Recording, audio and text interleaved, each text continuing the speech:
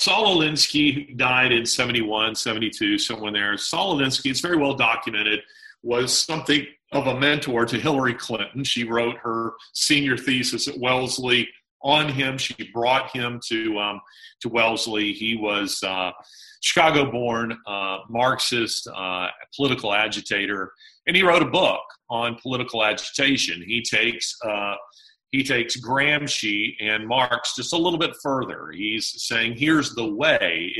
If Gramsci said we have to rot the pillars of society from within, it was Alinsky who said, this is how we do it. Mm-hmm. And so he lays out the rules for how this is to be done.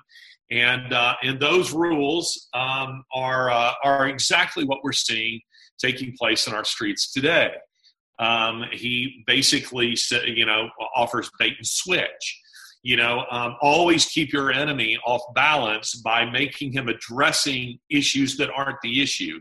The thing is not the thing. In other words, Alinsky says the thing is power. We want power.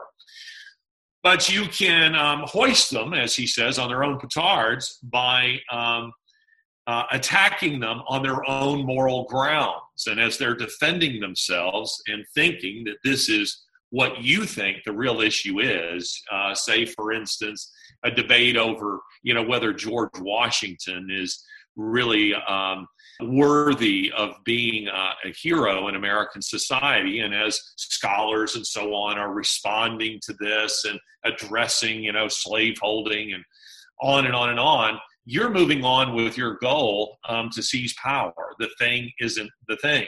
And in this case, the thing isn't social justice. They are not about social justice. They don't care about Black lives. This is not what they're about.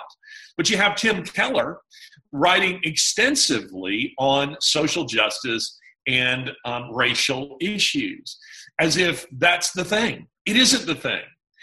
Tim Keller, along with many other pastors, have bought into very naively the notion that this is what they're about. This is just simply a tool to keep you active and busy while they seek to undermine society as a whole. So again, I would urge your listeners to read Rules for Radicals. You could go online, you could check it out. It's a short book, but when you look at his 13 rules,